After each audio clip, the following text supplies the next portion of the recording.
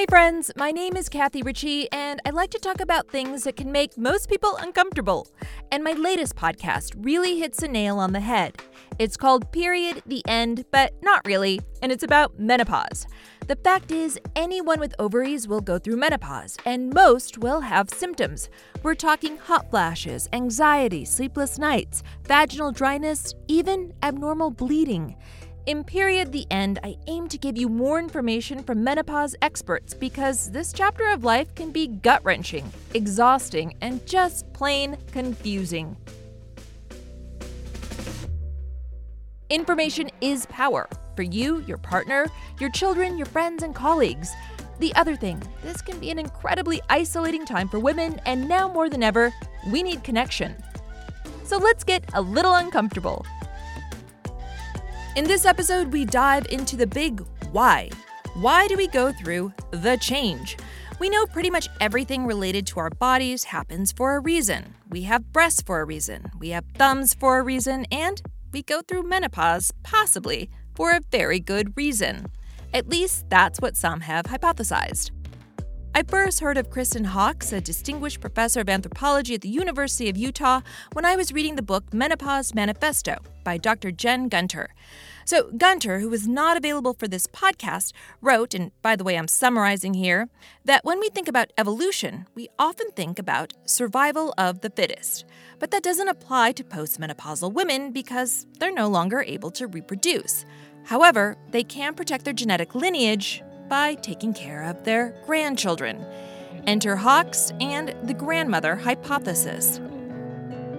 Her interest in grandmothers, which was a happy accident by the way, began in the early 1980s when she was studying the Hadza people, one of the last hunter-gatherer tribes left in the Great Rift Valley in Africa.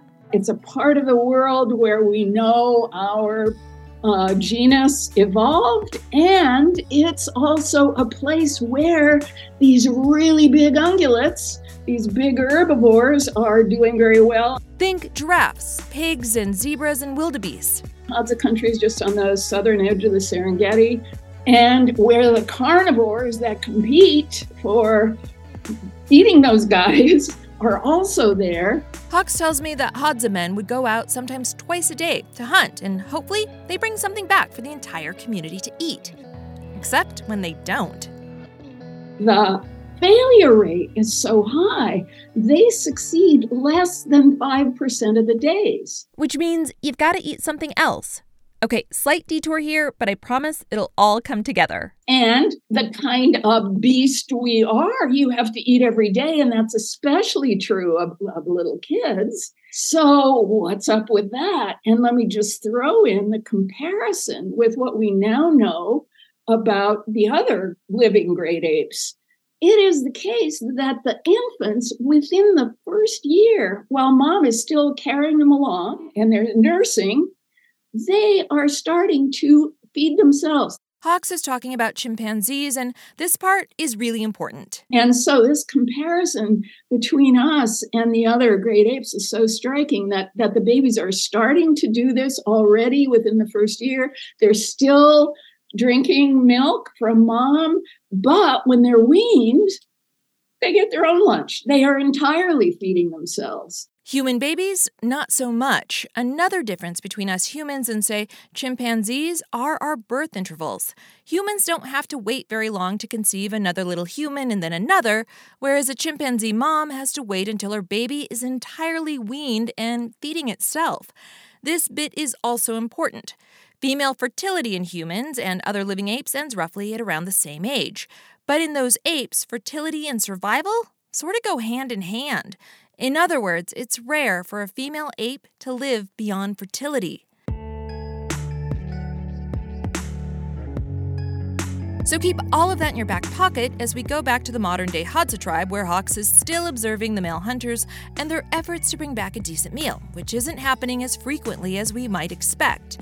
But like Hawkes said, we gotta eat. So instead of big game, everyone is digging up and consuming tubers or root vegetables. But the plants that are doing so well in these savanna environments are things that little kids cannot effectively handle. So it's really different from those those chimpanzee babies that are not even 1 yet, and the leaves and the soft fruits that they're feeding themselves. Which means mom has to get involved. But if mom is heavily pregnant and possibly nursing that 1 or 2-year-old, digging up root vegetables, things like potatoes or yams, becomes way more difficult.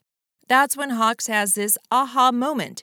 As part of their research with the Hadza, Hawkes is also weighing and measuring everything, including the kiddos themselves. And so we could see that they were depending on their moms in the weights until she had a new baby.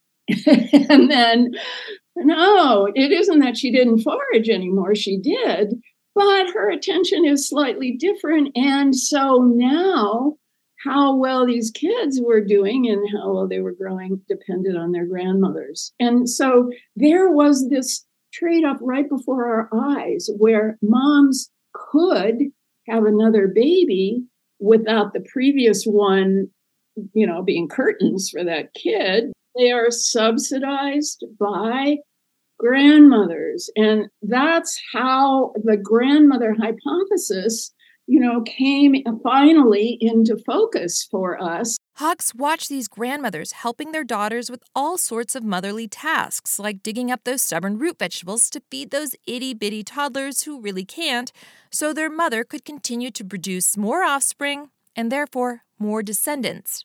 Now, this is a super simplified explanation of Hawkes' work. The grandmother hypothesis is built upon the research of other individuals, but her work showed that there is a correlation between a baby's continued growth and a grandma's effort to subsidize her grandchild's diet.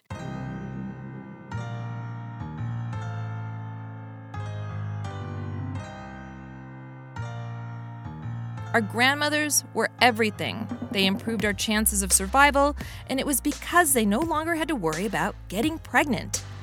It's intriguing to think about our postmenopausal role in this way, that no longer being fertile is actually an evolutionary advantage if we want to pass on our genes, versus how it's often framed, at least in our society today, which is that we're no longer of use. And that clearly couldn't be further from the truth. Next time on Period the End, we talk about menopause around the globe. Well, I think you'd be surprised by how similar it is in many places, and at least in terms of hot flashes. I'm Kathy Ritchie, and thanks for listening.